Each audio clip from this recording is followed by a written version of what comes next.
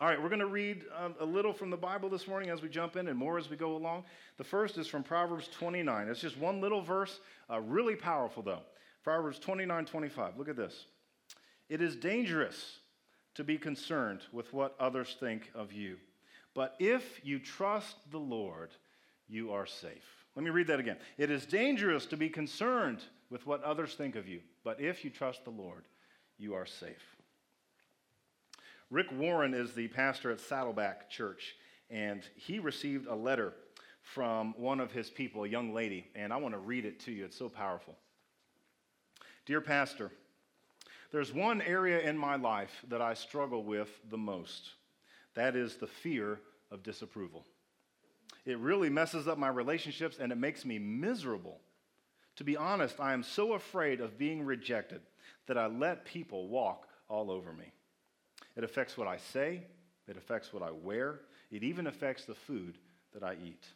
I hate feeling this weak, but I don't know how to change. For all my life, I have worried about what other people think about me. Can you relate to this young lady? I can. When I was in grade school, the approval of my friends became the most important thing in my life. Now I'm in college, but I've never grown out of this fear of being rejected.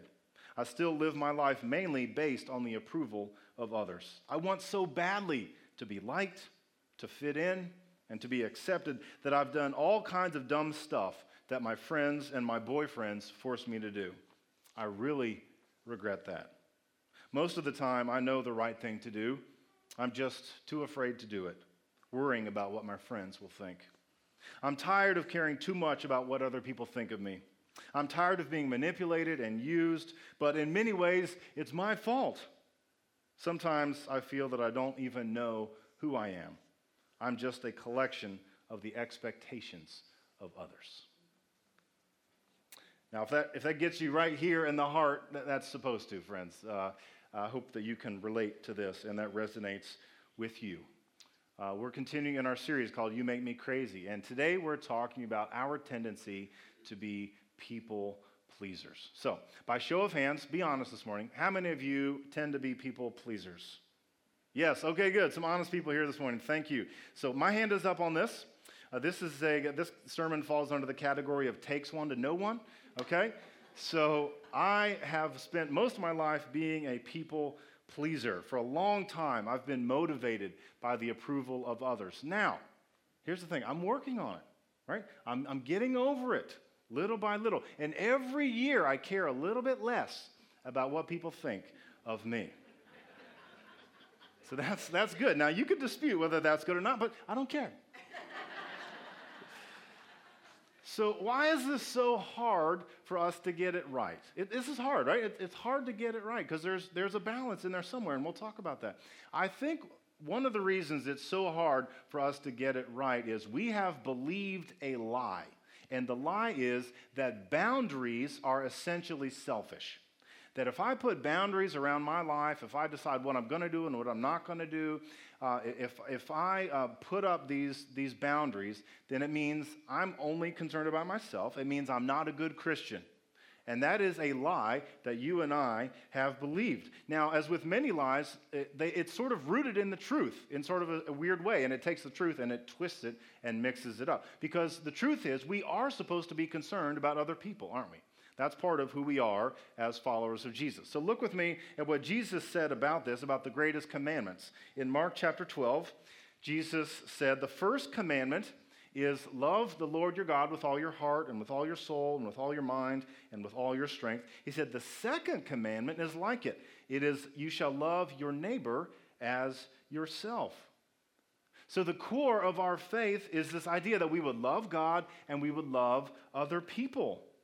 So we're supposed to be concerned about other people. And yet what I've found is sometimes not only are we concerned about the well-being of other people, sometimes we get really concerned about the opinions of other people.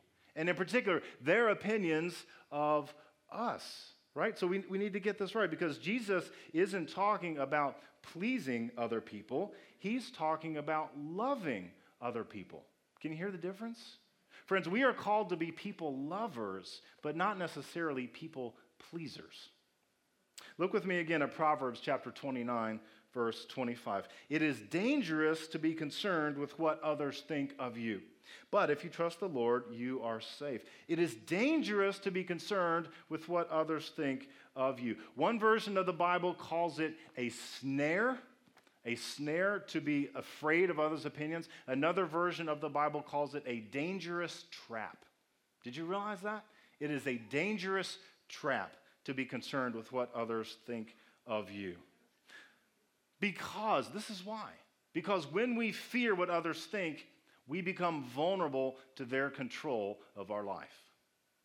Now, I'm not going to ask you to raise your hand this morning, but I wonder if you can think of an instance or a relationship in which it felt like someone else had at least partial control of your life because you were so concerned about what they thought of you. Maybe right now you feel like you're under someone else's control. This is a problem because we tend to be conflict avoiders, right? We want to please people and avoid conflict, and yet when we do that, when we do only what is socially acceptable or politically correct, we trade that for doing what is right and what is true, and we trade our integrity for popularity. That's not a good trade, is it? That's not a good trade at all. When we worry about disappointing people, when we worry about being rejected, we lose our identity. We come to realize, I don't even know who I am anymore. I think that's the story of the young lady in that letter that we read earlier, that she really didn't even know who she was because she was just a collection of the opinions and expectations of other people. So even if all of that just sounds crazy to you, at least I think we can agree on this. When we're too concerned about the opinions of others, it makes us miserable. Right? We might not lose our identity, and you might not be that far gone down that road, but at the very least, you are miserable when you're too concerned about what other people think of you. Now, again, this is hard to get it right, okay? Because Proverbs 29 doesn't say never be concerned about the opinions of others. It says it is dangerous to be concerned about the opinion of others. So in certain situations, in certain relationships, we absolutely are concerned and should be concerned about the opinions of others. So, for example, the week before last, I was on a leadership development retreat in Greensboro, North Carolina, and one of the things that we did to learn how to be more effective clergy was a 360 survey where we got feedback from peers and from our boss and from our direct reports. And the idea was, tell me honestly, what do I do well? What do I need to work on so I can be a better pastor? And let me tell you, I was grateful for the feedback that I received. Because it's kind of like holding up a mirror and saying, Brad, here's who you are. The good, the bad, the ugly, it's all right there. I care about what those people think. I need their help. I care about what my wife thinks about me. That's good, right? All the ladies, are you nodding? Yes? You want to have input into your husband's life and the husband's into your right. I care about what my kids think of me. I value their opinion. My friends, I care about what they think. So it is good and right and appropriate for us to care about what other people, certain situations, what they think, what their opinion is of us. In fact, we have a name for people who don't care anything at all about what others think of them. We call those people sociopaths, right? So I'm not suggesting we want to go that far, but here's the deal. I don't think any of us in this room are really in danger of caring too little. If I had to guess, I would say more likely we're in danger of caring too much. We care too much about the opinions of others. Friends, God wants to put people in your life who will tell you the truth, but we cannot care too much about what they think, and it becomes a dangerous trap. A dangerous trap. So here's the question. How do we escape? How do we escape this dangerous trap? How do we get out of this cycle of caring too much about what other people think? Well, I want to share with you 4 biblical principles for escaping this dangerous trap of pleasing people. 4 ways to break free. So the way to begin breaking free actually begins here in your mind. It begins with a change of thinking. Romans 12, verse 2 says, be transformed by the renewing of your mind. In other words, you got to stop thinking the way you've always thought. You got to start thinking the way God thinks. You got to start seeing people the way God sees people. Be transformed by the renewing of your mind. So the first biblical principle for escaping the trap, and if you're taking notes, if you're writing things down, this would be a great thing to write down. Even God can't please everyone. Did you know that? Even God can't please everyone. every weekend this fall on Saturday afternoon and Sunday afternoon, there will be a group of people praying to God, God, please let my team win this football game. And at the same exact time, there is another group of people over here praying, God, no, please let my team win the game. And you know what? One of those two groups is going to be disappointed, aren't they? And you're saying usually it's the Duke football fans who are disappointed. We're going to do better this year. Right now, some people are praying for rain and some people are praying for sunshine. And I'm glad for the sunshine this morning. Amen? It's beautiful, right? But one group is going to be disappointed. Even God can't please everyone. My friends, only a fool would try to do what even God cannot do. Even God can't please everyone. Look at what Jesus said in Luke chapter 6. Woe to you when everyone speaks well of you. In other words, when you think you're finally pleasing everyone, watch out. Woe to you. Be careful. Because it's just that time when you have probably compromised your integrity or your identity for the sake of pleasing the crowd. Because you'll never be able to do it. And you know and I know, when we get into following Jesus and all the places he leads us, we actually end up upsetting some people. Have you noticed that? When you tell the truth, it upsets people. When you call for justice for the least, it upsets people. When you ask questions, how come all these people over here in our community are hungry and don't have enough to eat? You're stirring the pot, aren't you? You're not making people happy. You're making them unhappy in some cases. And so that is part of what it means to be a follower of Jesus, is we're not going to be able to please everybody. Second biblical principle, I don't need the approval of others to be happy. Say this with me. I don't need the approval of others to be happy. Friends, this is true. Happiness is a choice. Happiness is a choice. It is up to you whether you are happy or not. It is up to you whether you let the opinions of others determine your happiness. You don't have to. You don't have to let them determine your happiness. That is up to you. And you do not need their approval to be happy. Now, I've learned this is especially true in leadership. When you get to be a leader, whether it's at home or at work or in church here or in school or wherever it is, pretty quickly after you become a leader, you realize there will always be someone or someones who are upset with you, the leader. Did you know that? No matter what decision you make, some people will be disappointed. No matter what action you take, some people will be hurt. Some people will come back and they'll do that Monday morning quarterback and they'll say, you know what you should have done?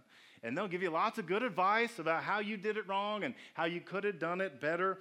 Now, I've had to accept this as the pastor of a church, that no matter what I do, there will be some people who will not like it. And you know what I've realized? That's okay. It's okay, because you know why? I'm not here to please you. I'm here to love you. And there's a difference, isn't there? Yeah, you can clap for that, Patty. All right. There's a difference. I'm here to lead you in the ways that Jesus is calling you to go. So I'm not here to just make you feel good or make you happy or to try to make you think I'm great. No, it's not about this at all. It's about, can I lead you in the way of Jesus Christ? And sometimes that means that you'll be upset with me, and that's okay. Remember, trying to please others is a trap, friends. Trying to please other people is a deadly, spiritually deadly trap. Some of the people in this room have spent a lifetime trying to please someone else, and you have realized that no matter what I do, it just doesn't seem to be working. And for a lot of you, I'm thinking of a parent, a mom or a dad in your life who have said awful things to you, like, you know, you don't measure up, or how come you can't be more like your brother? How come you can't be more like your sister? And when you came home with B's on your report card, they said, how come these aren't A's? And when you came home with A's on your report card, they said, how come it's not an A+? And no matter what you did, it was never good enough. And you have spent your lifetime trying to measure up. And you said to yourself, you know what? I'll show them. I'll win their approval. And it hasn't happened. It hasn't happened. My friends, if that is your story, please hear me say, I'm so sorry. I'm so sorry that another human being would treat you that way, especially someone like a parent who has the stewardship of your life in their care. And it is awful that we would treat one another that way. But at the same time, let me say this to you. This is the truth. If you have not gotten that person's approval by now, you know what? You're never going to get it. You're never going to get it. Imagine the kind of freedom that would come in your life if you let go of trying to win that person's approval. Imagine the kind of freedom that you can have if you stop striving after something that is impossible and instead accept that you are God's child and that God loves you no matter what, no matter who else loves you or fails to love you. So I'm inviting you, stop trying. Stop trying to win that person's affection and love and let go and realize that this is not about you. This is not about you. This is not your fault. If that's your situation, that's on the other person. That's on them. They'll have to answer to God for that. But this is not about you. This is about them and their own shortcomings. And so the problem is theirs. So I'm inviting you to let it go and to believe this liberating truth, that your happiness is not based on their approval. Friends, your happiness is not based on their approval. I'm going to invite you to learn the attitude of Jesus. When some religious leaders came to Jesus, they were criticizing him, and Jesus said to those religious leaders, "Your approval means nothing to me." Can you imagine having that kind of spirit-filled inner confidence to be able to say to another human being, I love you, but your approval means nothing to me? Wow. Wouldn't that be so liberating? Wouldn't that just feel like the kind of freedom that would be incredible? It would change your life if you could have that kind of attitude that Jesus had about other people. My friends, Jesus wants to set you free. He wants to set you free from a lot of things. He wants to set you free from the bitterness of disappointment. He wants to set you free from the fear of death. He wants to set you free from the brokenness in your relationships. And you know what else? He wants to set you free from your drive and desire to win the approval of other people. We can be set free from that, you and me, and Jesus can do it. And the Bible says that if the Son makes you free, you are free indeed. Third biblical principle. One of the most important and powerful words that you and I need to learn how to say is no. Sometimes you and I need to be able to say no. And if we're honest this morning, sometimes we acknowledge that's hard. That's hard for us to say no because we like it when people like us, right? We want to be team players. We want to be helpful. We want to be kind. We want to be generous. And yet sometimes we need to say no. And there's a strong correlation between our willingness to say no and the health of our boundaries and our relationships. How many times have you felt manipulated or taken advantage of because someone asked you for something and you wanted to say no, but you said yes? And you are resentful and bitter and you're mad at yourself and you're mad at that person because we're not willing to say no. Can I tell you something, friends? Even Jesus said no sometimes. Did you know that? Imagine for a second all of the people who Jesus never healed. Imagine all the villages that Jesus walked right past without stopping in to check on every house. Imagine all the sermons that Jesus never preached in his 3 years of ministry on this earth. Jesus said no sometimes, in some situations, to some people. And the reason he said no to some things was so that he could say yes to the right thing. My friends, you and I have got to get this right. If we are going to be healthy in our relationships and our walk with Christ, we need to be willing to say no to some things so that we can say yes to the right thing. Because if you're like me, you've tried saying yes to everything already, and you realize how much of a mess it makes out of your life. And you realize that saying yes to everything is essentially saying yes to nothing, because there's no way I can give myself to all of these things. And so there is a call from God, and it is for the one thing or the few right things. I need to be willing to say no to everything else so that I can say yes to the one thing. In his Sermon on the Mount, Jesus said a word of teaching about this. He said, "Let your yes be yes and your no be no. Anything more comes from the evil one." That's pretty strong language, Jesus.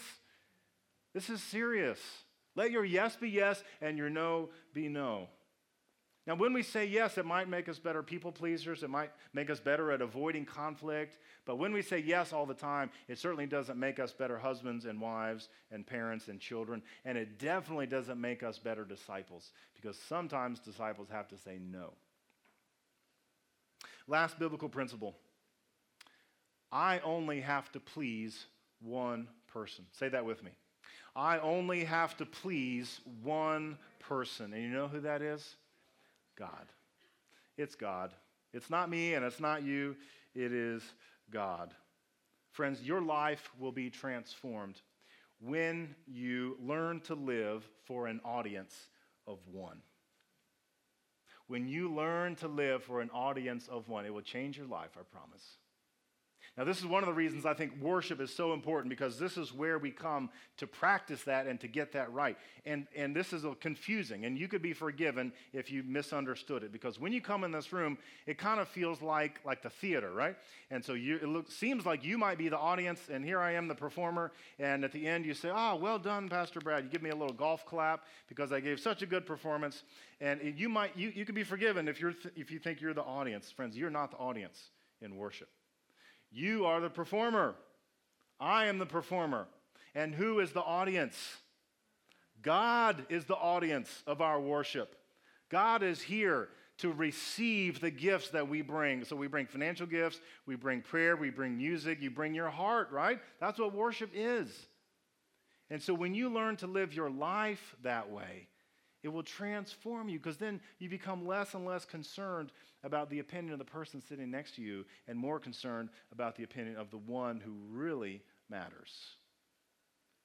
This is true, friends. The bigger God becomes in your life, the smaller the crazy makers become in your life. Did you know that?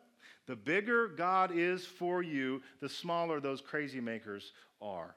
The bigger God is for you, the less likely you are to try to win the affection and love of other people. Look at what Paul says in his letter to the Galatians, chapter 1, verse 10. Am I now trying to win the approval of human beings or of God? If I were still trying to please people, I would not be a servant of Christ. You know, on my computer, on my desktop screen, I've got a Word document.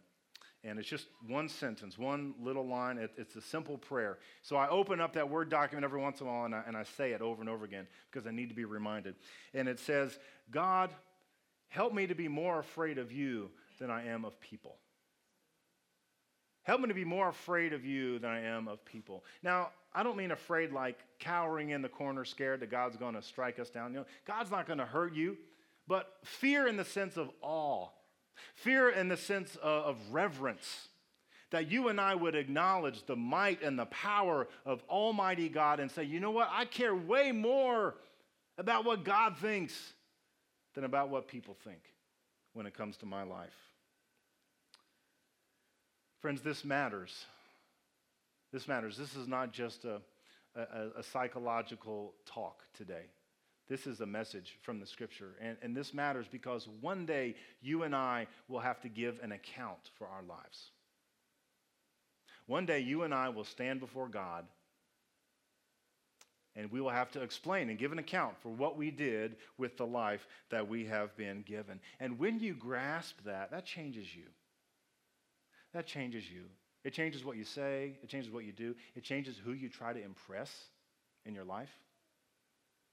And when you stand before God, God is not going to say to you, how come you couldn't be more like your brother? God's not going to say, you know, you really should have been more like your sister. God's not going to say that.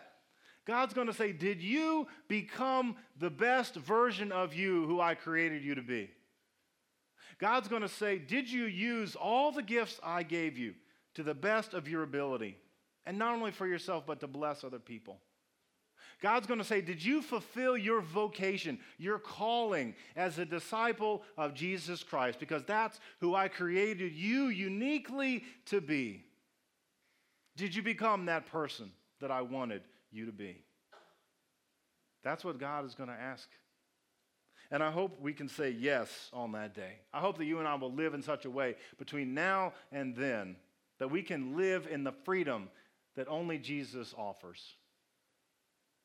Let me remind you of these 4 principles one more time. If you practice these, if you learn these, if you make them part of your heart and part of your life, friends, this will make a difference, I promise. Remember, even God can't please everyone. I don't need the approval of others to be happy. Sometimes I need to say no. And finally, I only have to please one person. Friends, there is one, only one, in the whole universe who knows you completely, inside and out, who loves and accepts you unconditionally, and that is the Lord Jesus Christ. I wonder if you would live your life to please him.